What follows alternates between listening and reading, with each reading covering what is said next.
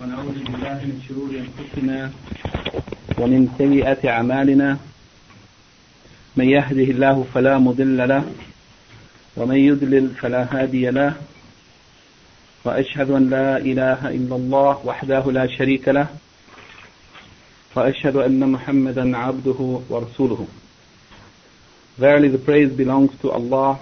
We praise Him, seek His assistance and forgiveness, and we seek refuge in Allah from the evil of ourselves and the evil consequences of our deeds. Whoever Allah guides, there is no one that can lead him astray, and whoever Allah leads astray, there is no one that can guide him. I bear witness that nothing deserves to be worshipped except Allah alone, and that He has no partners or associates. And I bear witness that Muhammad sallallahu alayhi wa sallam is His slave servant and His messenger.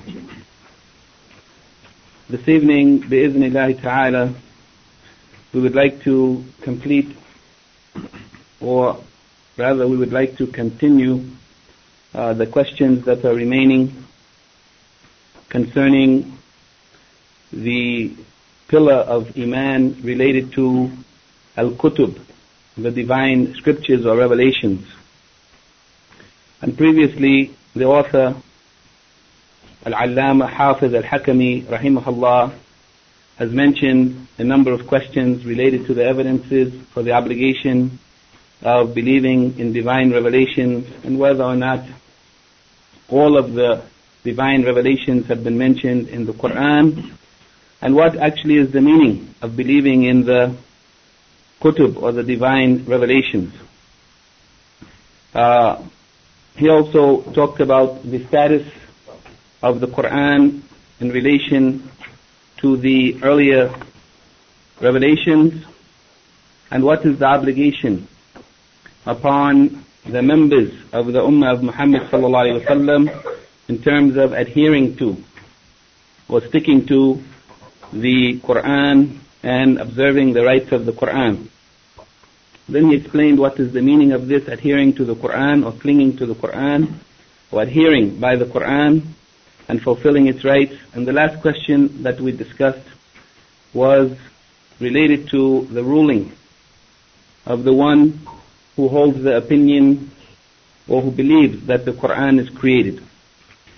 This topic that we have been discussing, it is, as we mentioned on a number of earlier occasions, it is the Aqidah of the Ahl Sunnah wal Jama'ah, or as the author has named it, A'lam al-Sunnah al-Manshura, li'atiqad al-Ta'ifa al-Najiyah al-Mansura.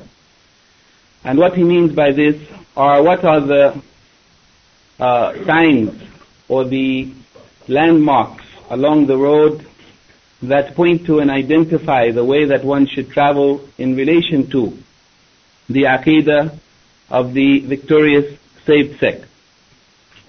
And he has discussed previously in the course of this topic, he has discussed the pillars of Islam, and here we have begun to discuss the pillars of Iman, and we have reached, after talking about the Iman Billahi and believing in the Malaika, the angels, he has entered the topic of the divine revelations, dealing with it, basically what are the proofs for the obligation of believing in divine revelations.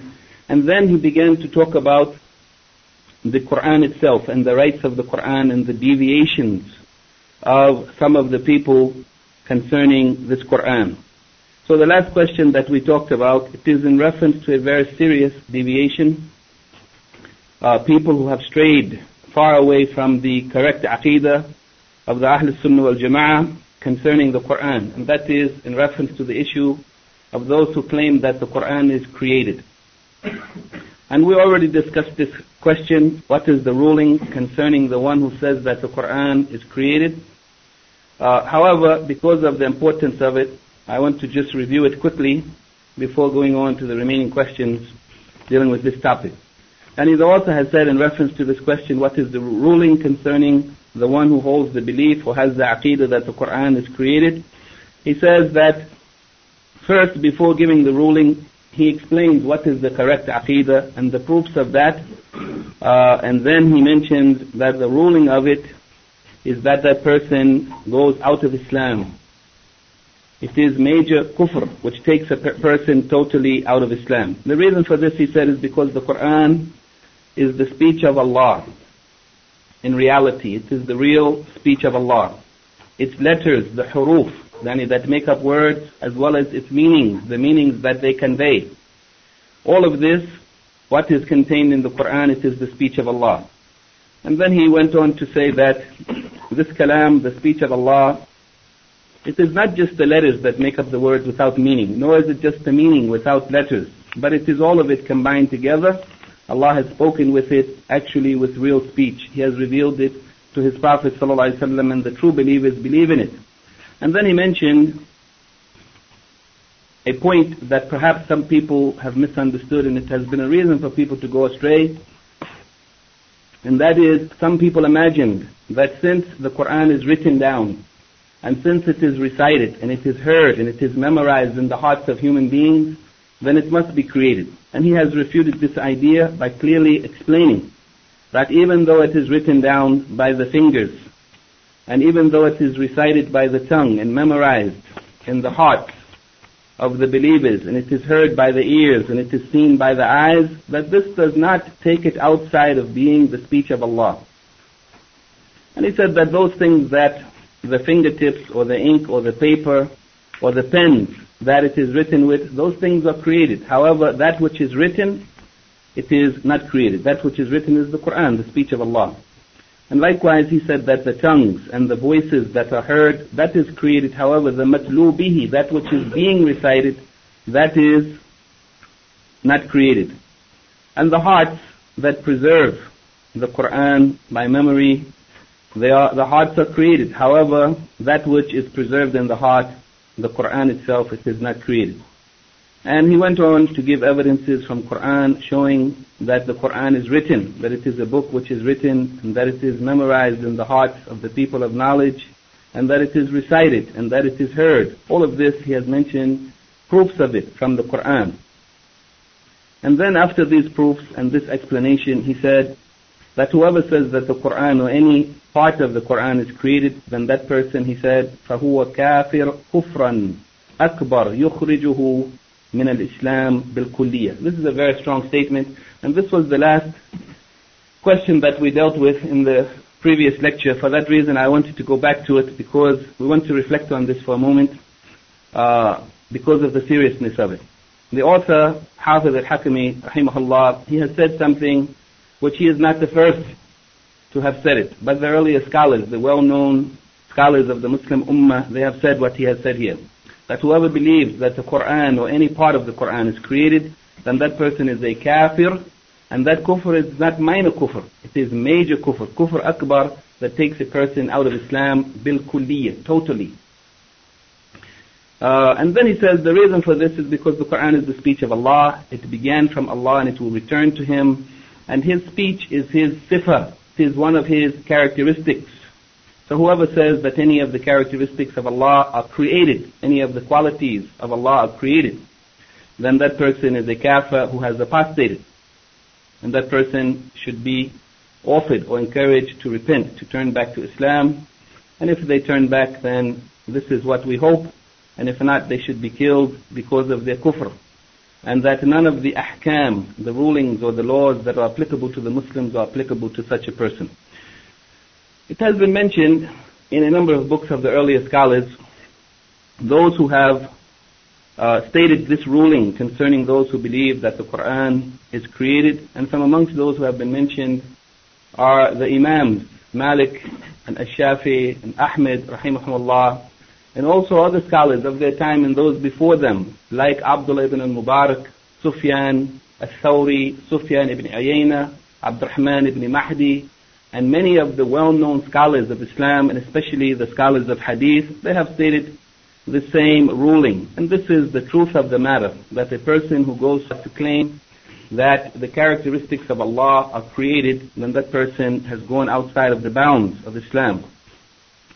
Some discussion of this has been mentioned in another source that I just want to look at briefly, and that is the explanation or the summary of the famous book of Shaykh al-Islam ibn Taymiyyah al-Hamawiyya, and one of the contemporary scholars, Shaykh Muhammad ibn Salih al-Uthaymeen, in his explanation of this book and summary of it, he has said concerning this topic, and he is taking this point, it is from the book of Shaykh al-Islam ibn Taymiyyah, and Shaykh Muhammad ibn Salih al-Uthaymeen, what he has done is summarize the book and attempted to simplify it so that the people of today who are not on the level of the Muslims of the earlier times, that they can understand it.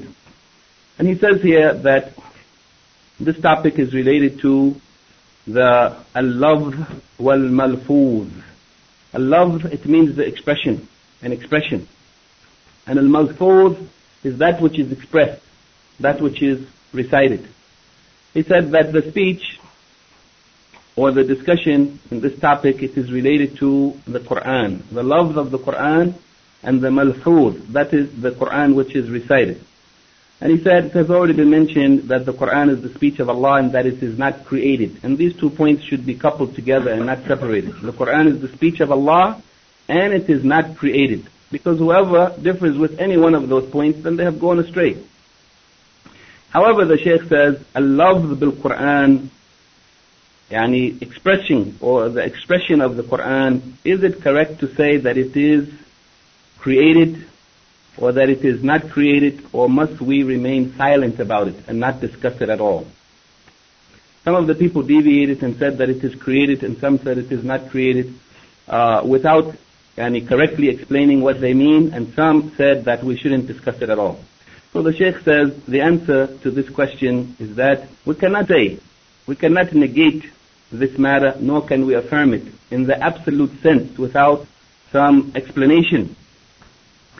As far as that explanation, he said, if a person means by al-lafz, the expression, if they mean by this at-talaffuz, meaning the person expressing it, the action of the person expressing the Quran as he recites it, if they mean by this at-talaffuz, that is the action of the human being, then indeed this is created.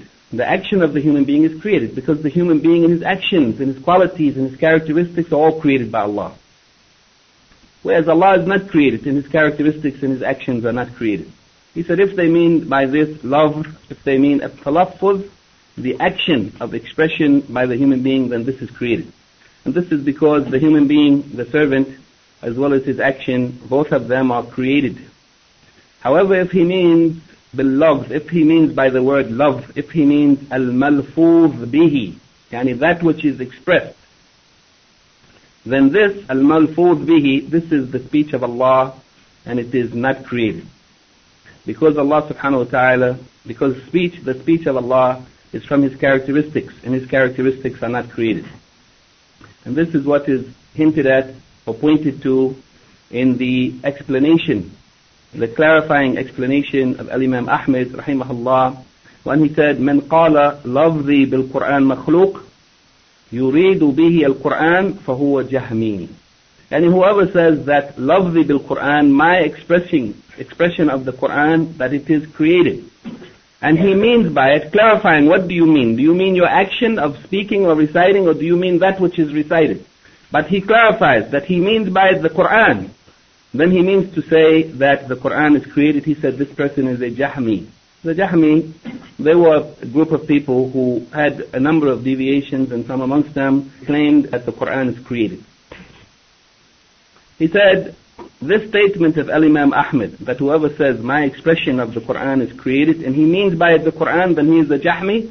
He said this statement of Al-Imam Ahmad rahimahullah indicates or points to the fact that if the person says this, meaning other than the Quran, he doesn't mean that lafzi bil Quran, he doesn't mean the Quran, but he means that his talaffuz bil Quran, he means that, then that is from the action of the human being, then such a person is not a Jahmi. Okay, this may be, if anyone is hearing it for the first time, it might be a little difficult to follow. However, the point is that what he wants to explain here is that there are 2 possible meanings of this expression, and the Shaykh in the coming questions he also talks about it. However, I just wanted to mention this statement before we go on so that I don't forget to mention it. And what the main thing that Shaykh al-Uthaymeen rahimahullah is intending here is to show that this expression, it has more than one possible meaning, and it should be clarified what the person means by it. If they mean by it that their expression of the Quran, if they mean by that the Quran itself, then this is wrong to say it is created. However, if he means his action of reciting, then his action is created. And he said in that case he is not a Jahmi. However, as Shaykh al-Hakami rahimahullah explains in the questions that are coming, you will see that there are also two deviations in reference to this matter. There are those who claim that the Quran or the recitation or the lafz of the Quran is created, and those who claim that it is not created. And those who say that it is created have to clarify what they mean by that and make it clear that they don't mean the Quran itself, but they mean the action. And those who say that it is not created also have to clarify what do they mean by it's not created. And they have to say that they mean it is not created, they mean the Quran. Otherwise, it is possible that they may be referring to their own action of expressing or reciting the Quran. And if they are saying that is not created, this is also a deviation and an innovation that the Shaykh will mention in the coming questions. Okay, as far as the first question that we want to discuss this evening, it is question number 84. And it is a question that is related to something that we have talked about previously, and that is the speech of Allah being a characteristic or a sifa of Allah. And we talked about earlier on that the sifat of Allah may be divided into various categories. Some of the scholars divided into as-sifat al-dhatiyah, those which are related to Allah's divine being, His Dhat, and those which are as-sifat al-fi'liyah, those which are related to His actions, that He does whenever He wills and however He wills.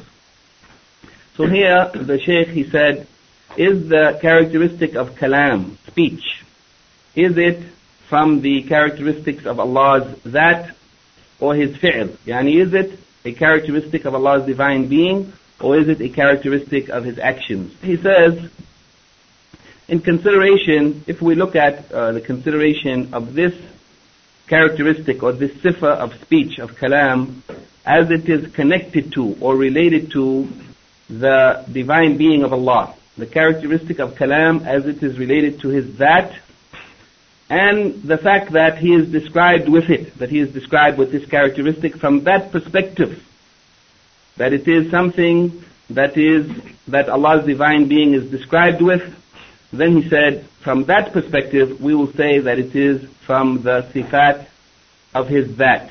It is a sifa dhatiyah, because it is something that His divine being is described with, and He is never separated from it. He is always described with it. Okay, so the difference between a sifat al-dhatiyah and a sifat al-fi'liyah is that the sifat al-dhatiyah are those characteristics or qualities of Allah that is always described with and are never separated from Him. Whereas that which is described as a sifat al-fi'liyah, it means those things which Allah is described with sometimes, that He does whenever He wills and however He wills, but He is not always described with it. However, in reference to al-kalam or speech, there are two aspects of this kalam. From one side, Allah is always described with it, because He was never without this characteristic of speaking. Allah was always described with this characteristic, and He could never be separated from it, because not being able to speak or not speaking is a defect, and we cannot ascribe to Allah any type of defect. Even in the human beings, the one who is not able to speak or who doesn't speak, we say something is wrong with them. So we cannot describe Allah with that which is a defect in the human being, describing any shortcoming or defect to Allah. However, from the other perspective, that it is something that Allah does whenever He wills and however He wills, that means it is related to His will. From that perspective, it is also considered as from amongst the characteristics of His actions, as sifat al-fi'liyah. So the Shaykh, he says here that from the perspective of it being connected to Allah's divine being, then it is from the sifat al-dhatiyah, like His knowledge. Yani Allah is described with knowledge. He always was described with it. and always will be described with it. It is something that His divine being is described with as a characteristic of perfection, that Allah has knowledge. He said, in fact, the characteristic of speaking, it is from His knowledge. It is from the knowledge of Allah. Allah has revealed it, and He has revealed the Quran by His knowledge. And Allah is the best knower of what He has revealed. From the other side, he said, from the perspective of speaking, بِمَشِيَتِهِ وَإِرَادَتِهِ, yani that Allah speaks will, and that Allah speaks whenever He intends to. He said, from this perspective, when the speech is done from time to time according to Allah's will, then in that case we say, from that perspective, it is from the sifat al-fi'liyah, yani the characteristics of His actions. So in this way we can say that this particular characteristic of Allah, it may be described from both perspectives as a characteristic of Allah's divine being that He is always described with and never without that description, and it is also a characteristic of His actions that He does whenever He wills. He said this is like the statement of the Prophet ﷺ, إِذَا أَرَادَ اللَّهُ أَنْ يُوحِيَ بِالْأَمْرِ تَكَلَّمَ بِالْوَحْيِ, that whenever Allah wills to reveal a matter, then He speaks with that revelation. And He speaks and reveals whatever He intends or whatever He desires to reveal. This particular hadith has been mentioned earlier, and the scholars of hadith have declared that hadith to be defective, that it is da'if. It is not an authentic hadith, even though the meaning of it is true. However, from the perspective of the chain of narrators, it is not sahih, and for that reason, it is better that we look for other proofs for this particular point. And from amongst the proofs that some of the scholars have mentioned is the saying of Allah subhanahu wa ta'ala in Surah Al-A'raf, chapter 7, verse 143, وَلَمَّا جَاءَ مُوسَى لِمِيقَاتِنَا وَكَلَّمَهُ رَبُّهُ قَالَ رَبِّي أَرِنِي أَنظُرْ إِلَيْكَ. In this ayat, it is mentioned that when Musa alayhi salam, the Prophet of Allah, came لِمِيقَاتِنَا, to the appointed time that Allah has appointed for him, to give revelation to him, at that time that Allah has appointed, when he came, وَكَلَّمَهُ رَبُّهُ, and his Lord spoke to him, he, Musa alayhi salam, after hearing the speech of Allah, because of his love of Allah, he wanted to see Allah. He has heard His voice. Allah has spoken to him directly, so he wanted to see Allah. So when Musa alayhi salam came to that appointed place and time, and Allah spoke to him, he said to Allah, he said, Rabbi arini anzur ilayk. Oh Allah, allow me to see you, to look at you. And Allah said that, Allah did not decree that the human beings in their present form, the way He has created the human being in this world, that they are capable of bearing the seeing of Allah in this world. However, He said, look at the mountain, and if the mountain remains after Allah appears before it, then we will see. And as it is, Musa alayhi salam saw that the mountain crumbled. A mountain crumbled before the sight of Allah subhanahu wa ta'ala, and he understood that he could not see Allah in this world. And this is not a proof that Allah cannot be seen, but it is a proof that Allah has not willed that the human being is capable of seeing Him in this world, and Allah has willed and decreed that of the greatest of the rewards that the human being, the believers, would experience in the next life, it is to see Allah. So this is something that Allah has saved for the human being in the next life, that the believers would see Allah, and that would be the greatest joy that they would experience in the next life. After this, the Shaykh, rahimahullah, he says, for this reason, meaning what he has mentioned earlier, that the characteristic of speech, it is from both perspectives, it is considered as a characteristic of the divine being of Allah and a characteristic of His actions, which He does whenever He wills. He said, for this reason, the Salaf as-Salih, the righteous predecessors, the early generations of the Muslims, the companions of the Prophet ﷺ, and those who followed their way, he said, for this reason, they said concerning the characteristic of speech, they said it is a characteristic of His divine being and a characteristic of His action, both at the same time. So Allah subhanahu wa ta'ala, therefore we say that Allah subhanahu wa ta'ala always was and still is and always will be described with kalam, with the characteristic of speech. Yani in the past, eternally, and in the future, forever, Allah will be described with such. Therefore, Allah is speaking, it is that which takes place by His will. And when He intends to do so, Allah speaks, إِذَا شَاءَ, if He wills. وَمَتَى شَاءَ, whenever He wills. وَكَيْفَ شَاءَ, however He wills, with speech that is heard by whomever He wills. Allah subhanahu wa ta'ala, His speech is connected to His will.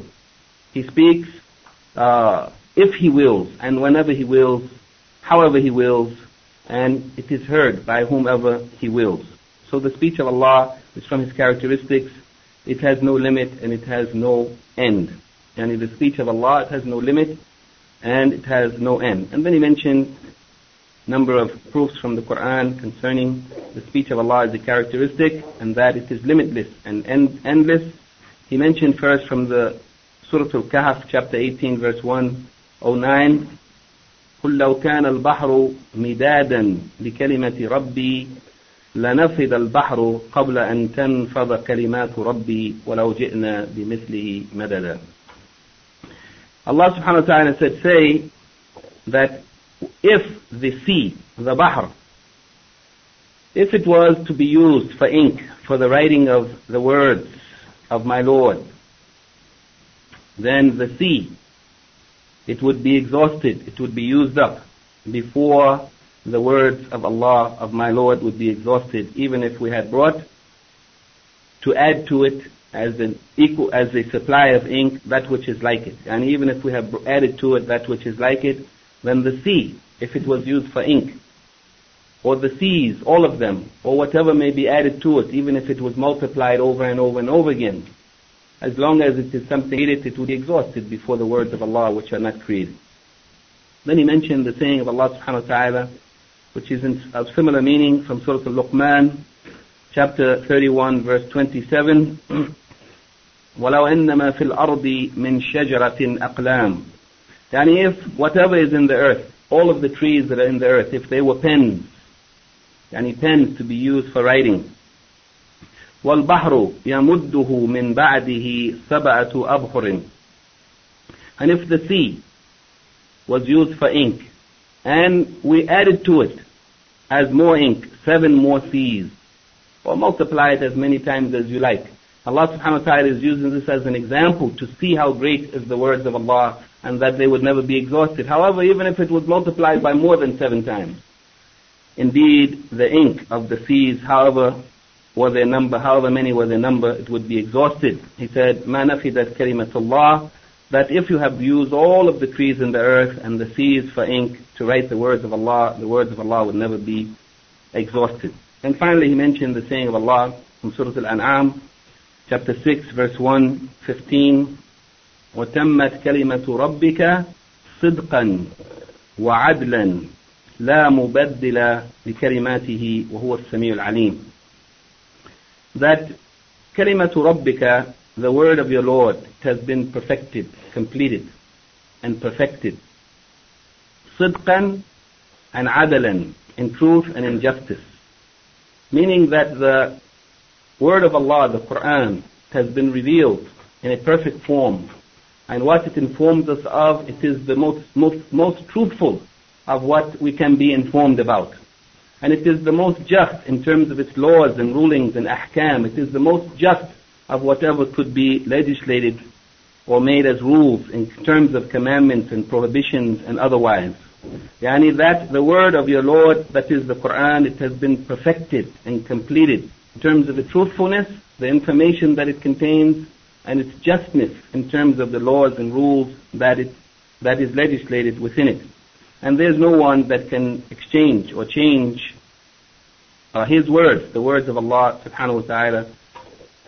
Indeed, He is As-Sami' Al-Alim, the all-hearing and all-knowing. No one can change the words of Allah, as some of the scholars said, because Allah has protected it. Therefore, no one can change it.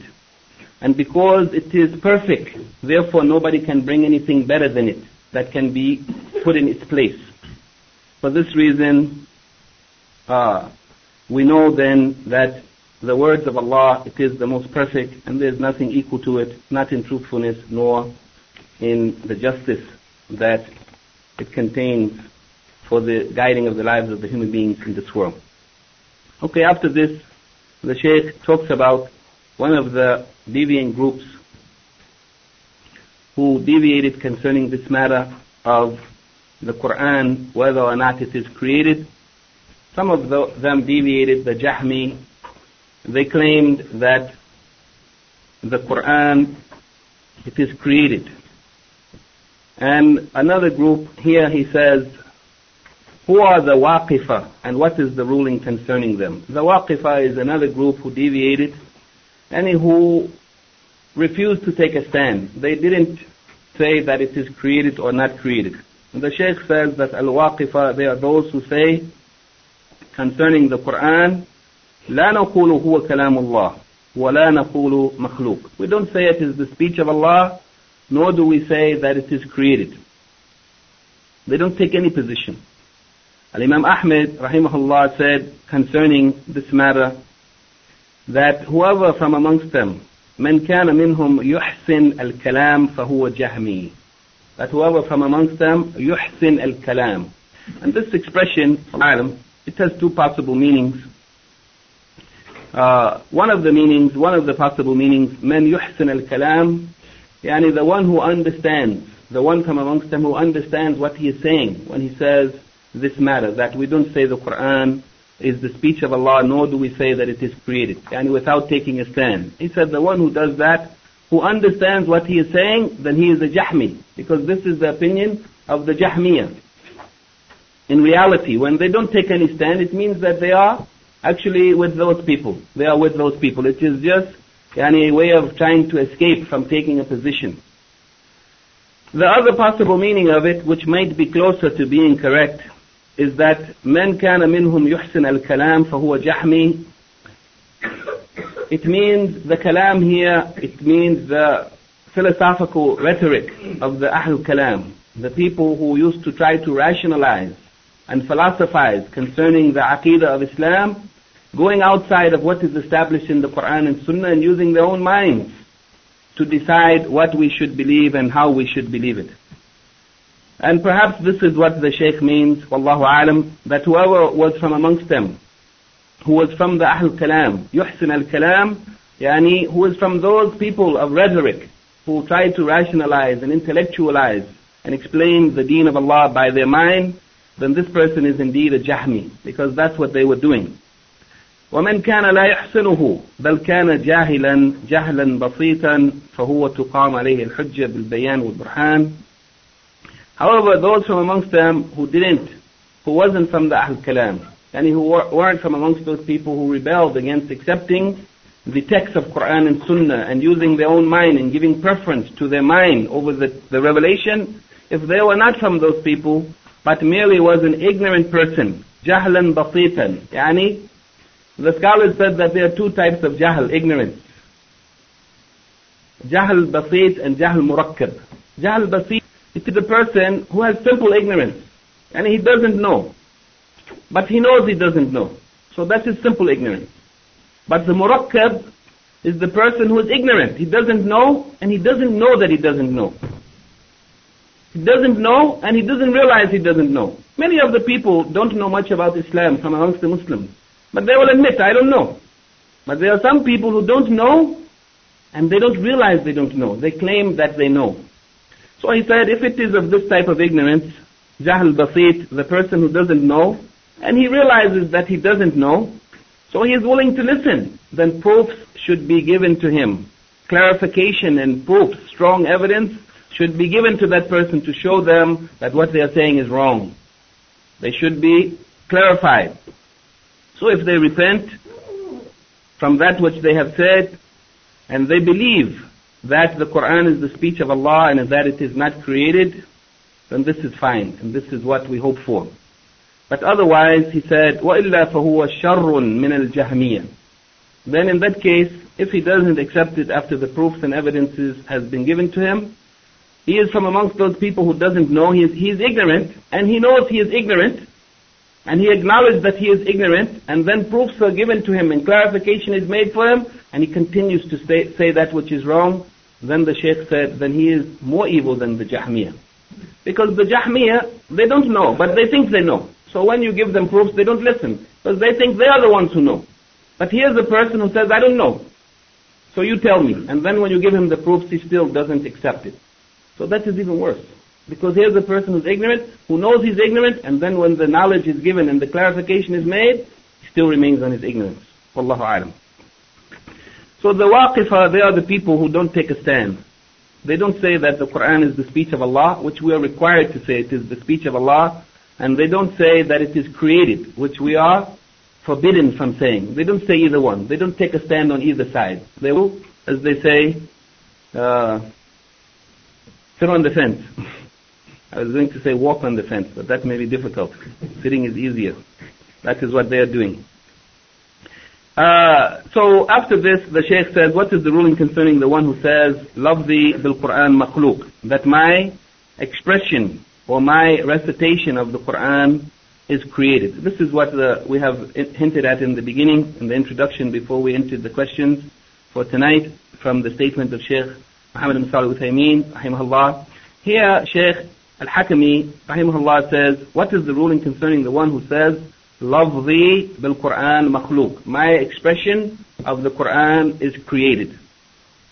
He said that this expression, this ibara, it is not permissible to make such a statement mutlaqan, yani without clarification. Making a general statement like this. This is unacceptable. To negate it or to affirm it.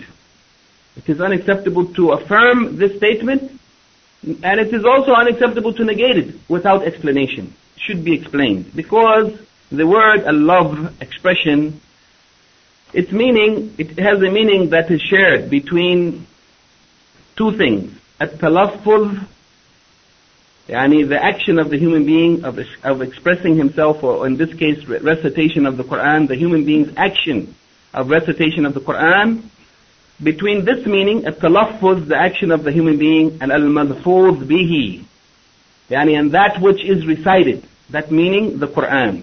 Love, it has both meanings. When you say love bil Quran, you may mean my action of reciting the Quran, or you may mean that which I am reciting, meaning the Quran itself. So it has two possible meanings. For this reason, the Shaykh says it's not permissible to make this statement without clarification. He says, if a person makes such a general statement without clarification, saying that his expression of the Quran is created, then this includes the second meaning.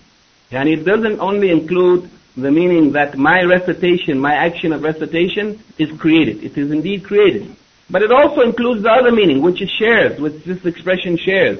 And that is that which you are reciting, meaning the Quran. It means that it also shares this meaning, that the person is saying that my action of recitation is a created action, and that which I am reciting, meaning the Quran, is also created. And for this reason, he said that person has gone back to the opinion or the position of the Jahmiyyah. When they say such a thing, it means they are from the Aqidah of the Jahmiyyah, those who say the Quran is created.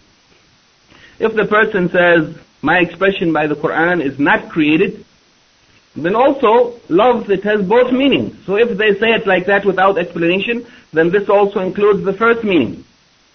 Meaning his action of recitation. He's saying that is not created. And indeed his action, the action of the human being, is created. Therefore he said, this is from the innovation of the Ittihadiyya. Al-Ittihadiyya. And the Ittihadiyya, as Shaykh al-Uthaymeen says in Khalqif al-Hamawiyya, the book that we have quoted from earlier, he said that these are people who say, Al-Qa'ilina bi-wahdat al-wujud. The Ittihadiyya are the people who say that everything in existence is one. Yani meaning Allah is everything. He said these are the people who say this. And here, in reference to this topic, it means that they are saying that every speech in existence is the speech of Allah. The speech of the humans, the animals, everything. It is all the speech of Allah, because everything is one. So every speech is one. Perhaps some of us have never heard such ideas before, but in any case, as long as the Shaykh has mentioned it here, just for clarification, this is also a deviant innovation.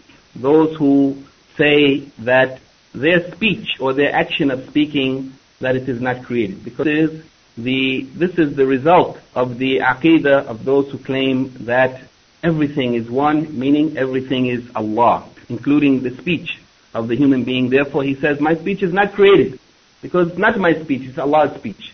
Every speech is the speech of Allah. So this is also a deviation. For this reason the Shaykh says, the Salaf al-Salih, the righteous predecessors, rahimahumullah ta'ala, they used to say, lafzi man qala, whoever says, lafzi bil-Quran makhluq, fahuwa jahmi. That whoever says, my expression of the Quran, or expressing the Quran, is created, then he is a jahmi. And as Shaykh al-Uthaymeen said, when what we quoted from earlier, yani what is really meant here is that whoever says, my expression of the Quran is created, he is a jahmi if he means by that, that which is recited, the Quran. If he means by that, the Quran is created. However, if he means that his action of recitation is created, then that is true. But what the Shaykh is quoting from the scholars who said that my expression of the Quran, whoever says my expression of the Quran is created, then he is a jahmi. It means, as Shaykh al-Uthaymeen quoted from Imam Ahmed, whoever says that intending by it, he means that the Quran is created. Yani, al-malfud bihi, that which is being recited, the Quran. Of course, if he means that his own action is created, then that is true. Then the Shaykh says, whoever says, غَيْرُ مَخْلُوقٍ فَهُوَ مُبْتَدِعٌ. And whoever says that my expression of the Quran is created, then he is a jahmi, because he is saying the Quran is created. And whoever says my expression of the Quran is not created, then he is also an innovator. Because here the meaning comes into play, and my expression of the Quran, meaning his speech itself, his action of speaking. If he says that this is not created, then this is also a deviation, and it is an innovation, as he mentioned earlier, the deviation of the Ittihadiyya, those who claim that all of speech is the speech of Allah. So those who claim that their action of speaking, it is not created, then this is also a rejected deviation. Wallahu alam. Okay, this is the end of what the Shaykh mentions concerning the revelations, and specifically the Quran, the deviation of the people of the Ummah of Muhammad sallallahu alaihi wasallam, where they have deviated concerning the correct aqidah of the Quran, especially in reference to this issue of the belief of the Quran being created. And by the way, it should be noted that although we might not find many people today espousing this idea, however, this idea was so widespread in the time of Imam Ahmed rahimahullah that most of the Muslim Ummah, willingly or by compulsion, was forced to espouse this idea. Most of the Muslim Ummah. Many of the people didn't know, and some knew, but by compulsion they were forced to say it, except that Allah subhanahu wa ta'ala placed in the heart of that great Imam the resistance to this idea and the courage to stand up and to speak against it, even at the cost of being punished and imprisoned. And for this reason, some of the other scholars, the good scholars of the people of Sunnah, when they had a leader, an Imam to lead them, they followed his position and they took a stand, and the people followed the good Imams, and this is how the correct aqidah concerning this matter was preserved. So that today, perhaps we don't find many people saying it, but at that time, it was the widespread belief, willingly or unwillingly, of most of the people in the Muslim Ummah. Okay, the next question deals with the topic of the messengers, the belief in the messengers. As we said, we are dealing with the arkan of Iman. So here the Shaykh moves to the next pillar of Iman. What is the evidence or the proof for the obligation of believing in the messengers? And this is the last topic that we will deal with before taking a break and reviewing what we have taken up until here. This is the last topic, but this topic, it may take more than one lecture. It is the belief in the messengers. And here the Shaykh expounded on this particular pillar of Iman, and he has asked a number of questions related to it in general, and specific questions related to the Prophet Muhammad sallallahu alaihi wasallam, as opposed to the general belief in the messengers overall. He has asked approximately 15 questions. The first of them, as has been his pattern, is that he asks for the proof What is the proof for the obligation, the proof that we are required to have iman or faith in the messengers? He says that the proofs of this are many from the book and the sunnah, and from amongst them is the saying of Allah subhanahu wa ta'ala in Surah An-Nisa, chapter 4, verse 150 through 152. إِنَّ الَّذِينَ يَكْفُرُونَ بِاللَّهِ وَرُسُلِهِ وَيُرِيدُونَ أَن يُفَرِّقُوا بَيْنَ اللَّهِ وَرُسُلِهِ وَيَقُولُونَ نُؤْمِنُ بِبَعْضٍ وَنَكْفُرُ بِبَعْضٍ وَيُرِيدُونَ أَن يَتَّخِذُوا بَيْنَ ذَلِكَ سَبِيلًا. Yani verily those who disbelieve in Allah, إِنَّ الَّذِينَ يَكْفُرُونَ بِاللَّهِ وَرُسُلِهِ, those who disbelieve in Allah and His messenger, or His messengers, Rusul, and they want to make a distinction between Allah and His messengers, yani claiming that they believe in Allah, but not believing in the messengers. Or more specifically, as he says in this ayat, يَقُولُونَ, they say we believe in some, and we disbelieve in some. Yani meaning they believe in some of the messengers, and disbelieve in some of them. They claim to believe in Allah, but actually they are disbelievers.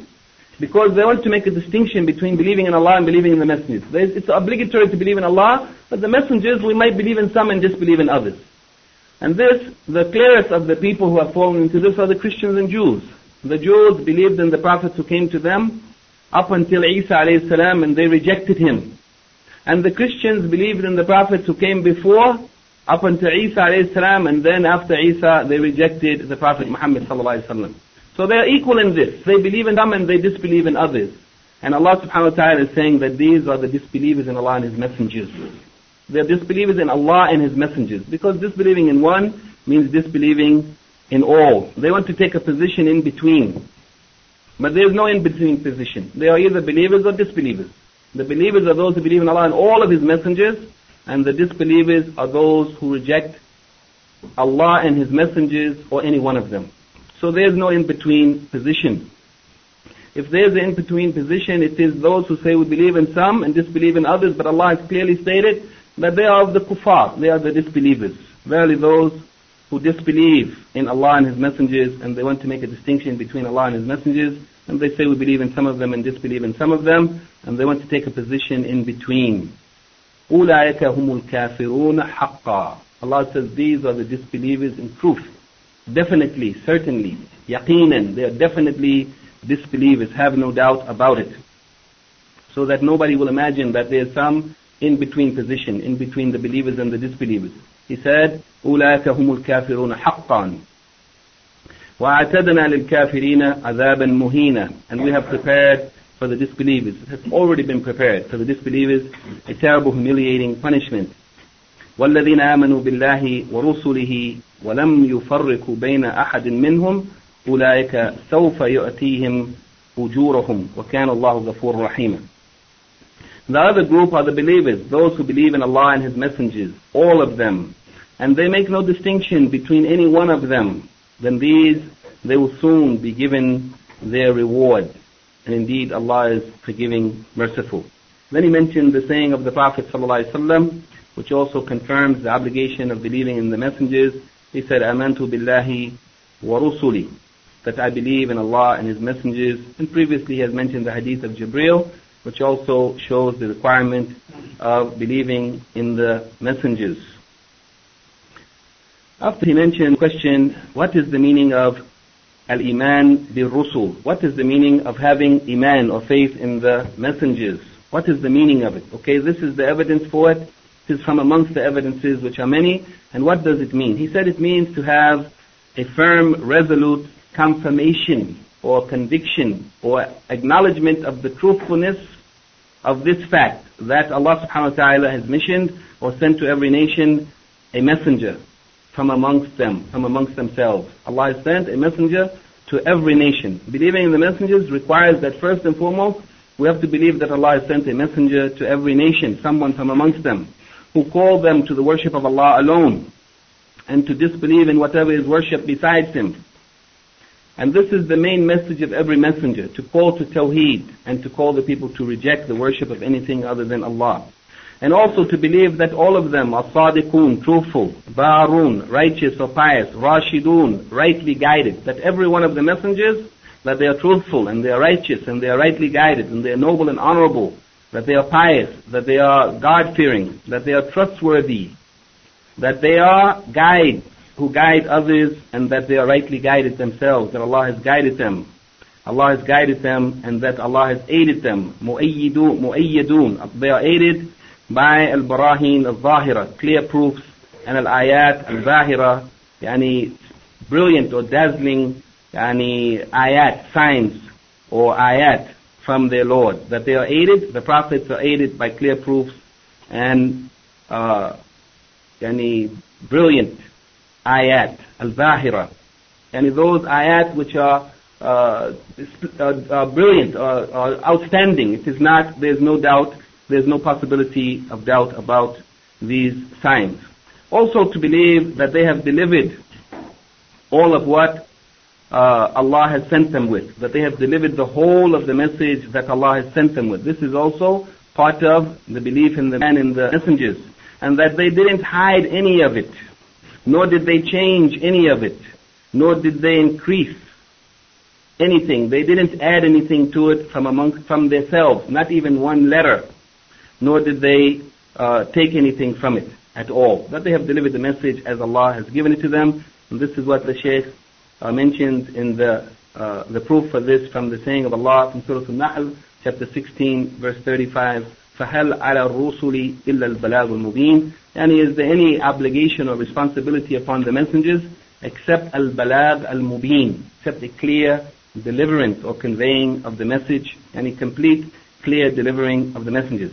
And also it is required to believe that all of them are on the clear truth, that what they came with, it is the clear truth. And also, in reference to particular messengers, he says that it is also required, in reference to Iman bil Rusul, it is also required to believe that Allah has taken Ibrahim alayhi salam as his Khalil.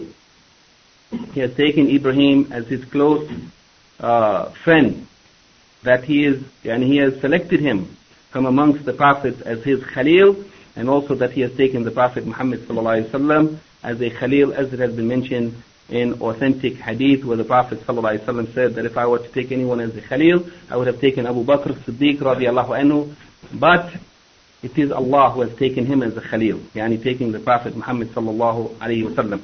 Also to believe that Allah has spoken to Musa alayhi salam with real speech, as is mentioned in the Quran in Surah An-Nisa, chapter 4, verse 164, and that he has raised up Idris alayhi salam makanan aliyan, to a lofty station or a high status or a high position, as some of the scholars said. Al-Hafidh ibn Kathir said that the meaning of this is that he has been raised to a high place or status. It means as-sama al-rabi'a, as it has been reported in the hadith of the ascension of the Prophet ﷺ, that when he through the heavens and he met the various prophets, that he met Idris alayhi salam in the fourth heaven. And some of the scholars said, as Ibn Kathir also mentioned, that a high place, it means al-Jannah. And some of the scholars said that the mention of him was, that he was mentioned with praise, and that his status amongst the prophets and messengers is a high status.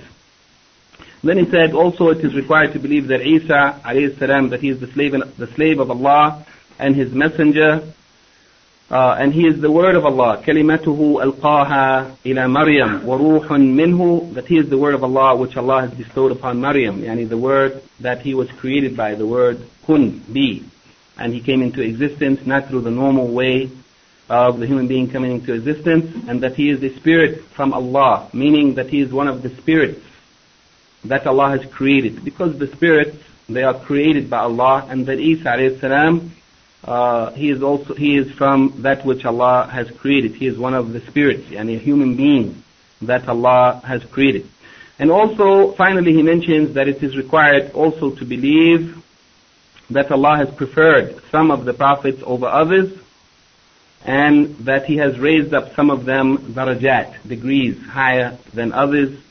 And this point is mentioned also in the Quran, in the saying of Allah in Surah Al-Baqarah, chapter 2, verse 253, that Allah has preferred some over others, and he has raised some of them degrees.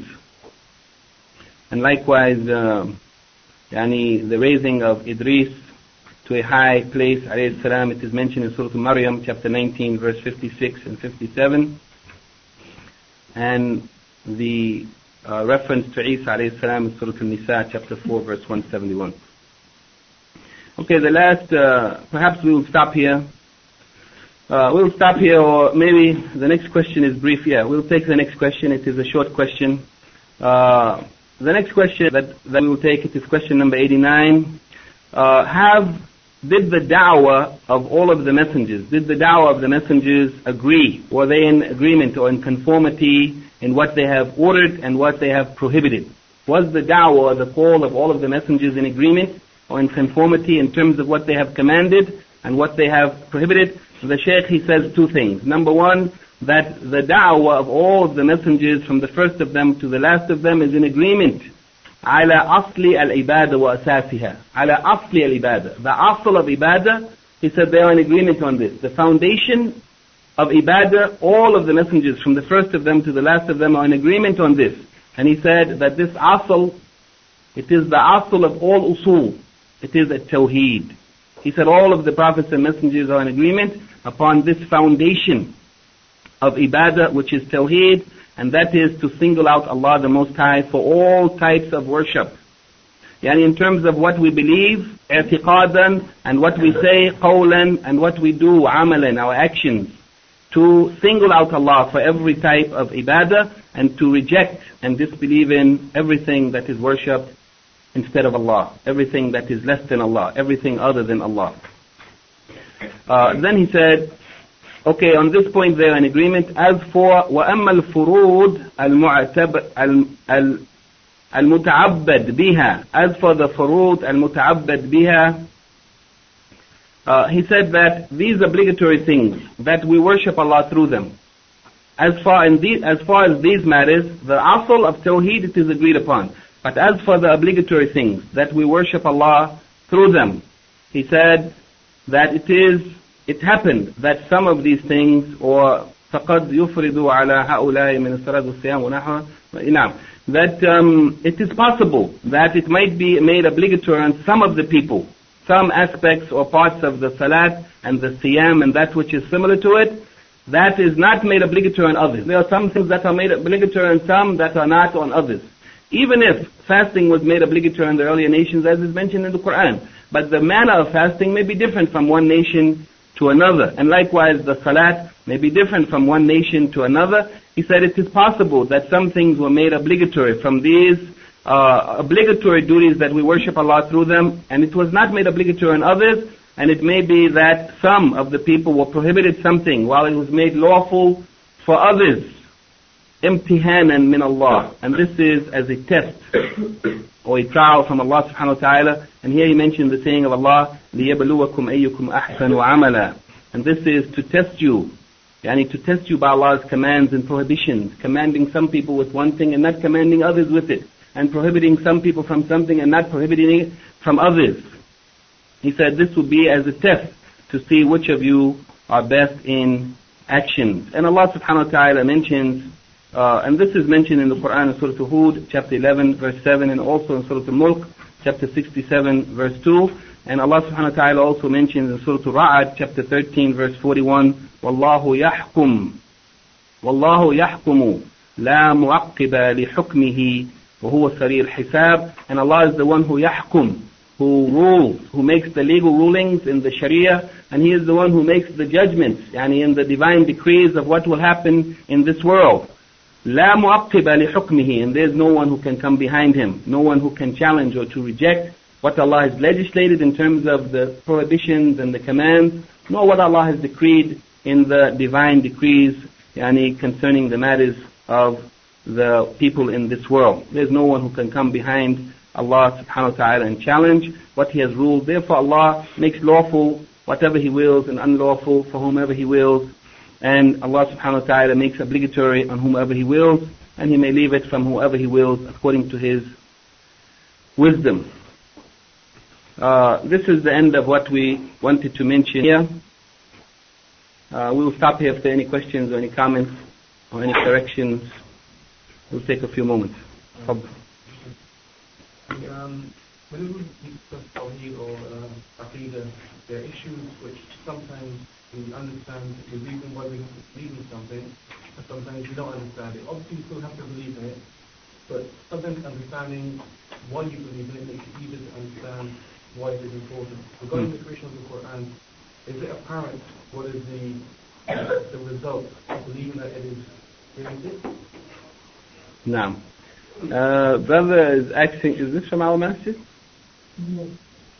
Okay, open the window just so we can hear it when they call it. And the brother is asking the question. He said that, he prefaced it by saying there are some things in reference to Aqidah and Tawheed, which obviously we can understand the reason for it, and there are other things that we cannot. However, whether we understand the reasoning behind it, or the wisdom, or the benefit of it, whether we understand it or not, we must believe in it, and we must accept it, and we must adhere to it and comply with it.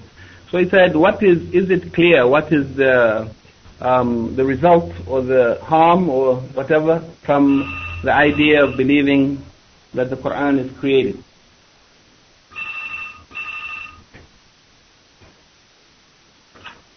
No. طيب. Sister said they are calling the adhan.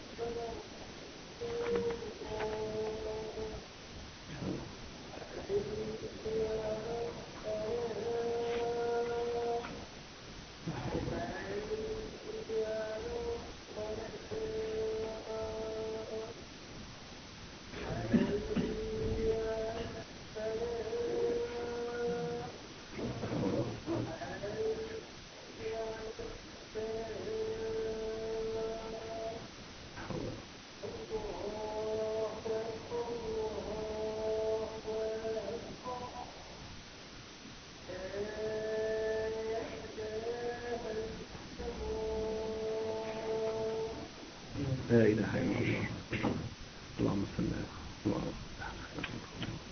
محمد رسول الله لا إله إلا الله لا شريك له محمد عبده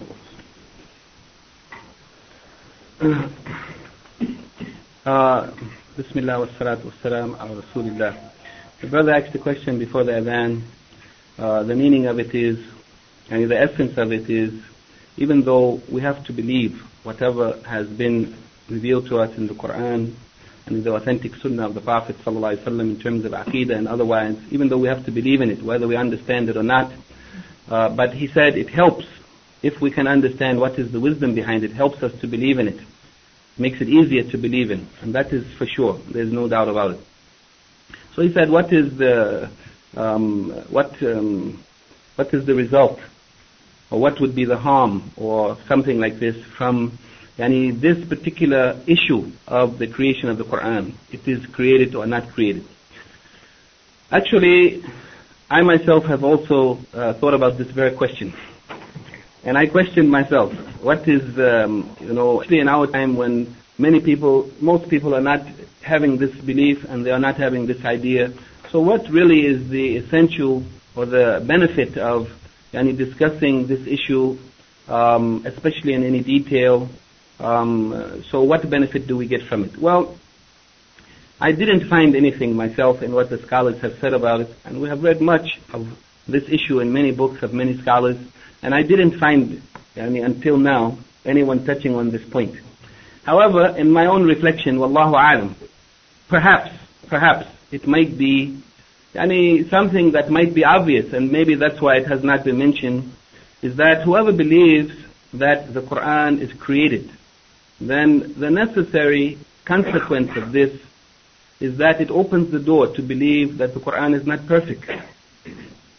And if the Quran is not perfect, then it can be challenged and it can be rejected. And this is what has happened with some of the people. Even if they didn't say the Quran is created, they have challenged it and they have rejected some, as they said, that is not rational. Our minds cannot accept it, doesn't make sense, or it's not in line with modern times. So they have rejected it and abandoned it. And whoever abandons the Quran, they're headed for destruction. So, what I can see is that if we believe that the Quran is the speech of Allah and it is not created, then we know it is perfect. Therefore, we are required to submit to it totally, with total submission, and never to have a doubt about what is in the Quran in terms of what we are told to believe, our aqidah, and what has happened in the past, and what will happen in the future, and what Allah has legislated in terms of the laws for this world and how we should live by them. If we believe that it is really the speech of Allah, the Lord of the worlds, and it is not created, then we know it is perfect. And this is similar to the saying of Allah that we mentioned earlier, وَتَمَّتْ كَلِمَةُ رَبِّكَ صِدْقًا وَعَدْلًا. That the speech of your Lord, it has been perfected. As some of the scholars said, تَمَّ means كَمَّت. It has been perfected, completed. In terms of truthfulness, everything in it is true. And in terms of justice, everything in it is just. Therefore, we have no right to doubt or to reject anything that is in it. Wallahu alam. That is the only thing that I have seen, and Allah knows best. In the fact that if you say that Quran is created, they deny the fact that Allah speaks, and they deny the thoughts of Allah. That sentence it also points that. Yeah. The brother also said that one of the results of such belief, if they deny that, if they claim that the Quran is created, then they are denying that it is the speech of Allah, meaning that they are denying that Allah actually speaks. Denying that Allah speaks. And this is the opinion of some of the groups who have deviated concerning this matter, those who denied that Allah speaks, and they said that Allah has created this speech. Allah has created the Quran in something else, outside of Himself. There's something created. So this is one of the deviations, and it is the opinion of some of those people who have deviated concerning this particular matter. Now, so it is a denial of Allah's speech, which is attributing to Allah imperfection if Allah doesn't speak. Actually, these arguments, not only on Kalamullah, on all of the third century, which was Imam Ahmad Rahimahullah, the Mu'tazila and Rahdul and that, they were arguing, and they were using Greek philosophy of the Greeks. Then there was present in that matter. Yeah. That the Kalamullah is, when they say that the actual Kalamullah is Dhati, then there is Nafsi Dhati, and this just to, but the scholars say Al-Sunnah wal Jama'ah.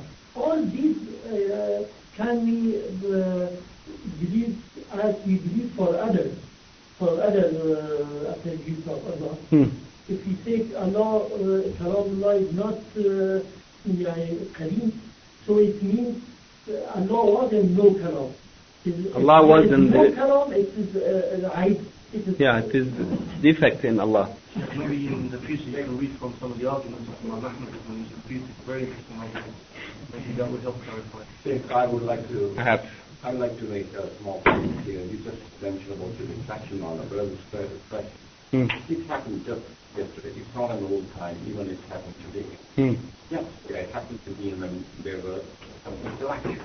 And from worldly angle, yes, they were intellectuals teaching in the universities and high-level people, highly educated people. Exactly different thing. And the question of why the Muslims are suffering. And the suffering, they said, what is the need to come out of that was, as you explained, they said, we have to reinvent, we have to apply intellectually and take more interpretation of the Quran. The danger is still there. No. What you said you had reflection, and exactly this I have experienced yesterday. Yes. I'm endorsing the idea that it's your recapitulation. Brother is saying also that he has experienced some intellectual people also, and reaching this conclusion that the problem, the backwardness or the problems of the Muslims is because we need to reinterpret. We need to take another look at the Quran and reinterpret it according to their mind, according to rationale, and this is the result of the idea of people thinking that the Quran is not already perfect. So it needs some new interpretation. Allah. Okay, we'll stop here inshallah. And I'm just reminding you that probably in the next 2 lectures we'll try to finish the remaining questions on this aspect, and then we'll take a break and review. We'll have an examination, and then we will we'll go on with the rest of the book at the examination. We always have examinations. Of course, it is not obligatory, but for those who want to take the examination, to help you to study and encourage you to review and to try to catch that which you have missed. Naam. Assalamu alaikum. Okay. They are saying, sisters are reminding us that don't be afraid of the exam. The sisters over there are ready. They said just like true and false questions, matching, no problem, don't worry. Can one take both by Quran?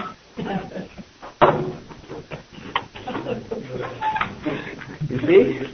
Why we need these sisters, brother, to encourage us, to push us out onto the field, Otherwise we'll back up, man. Okay. Thank you.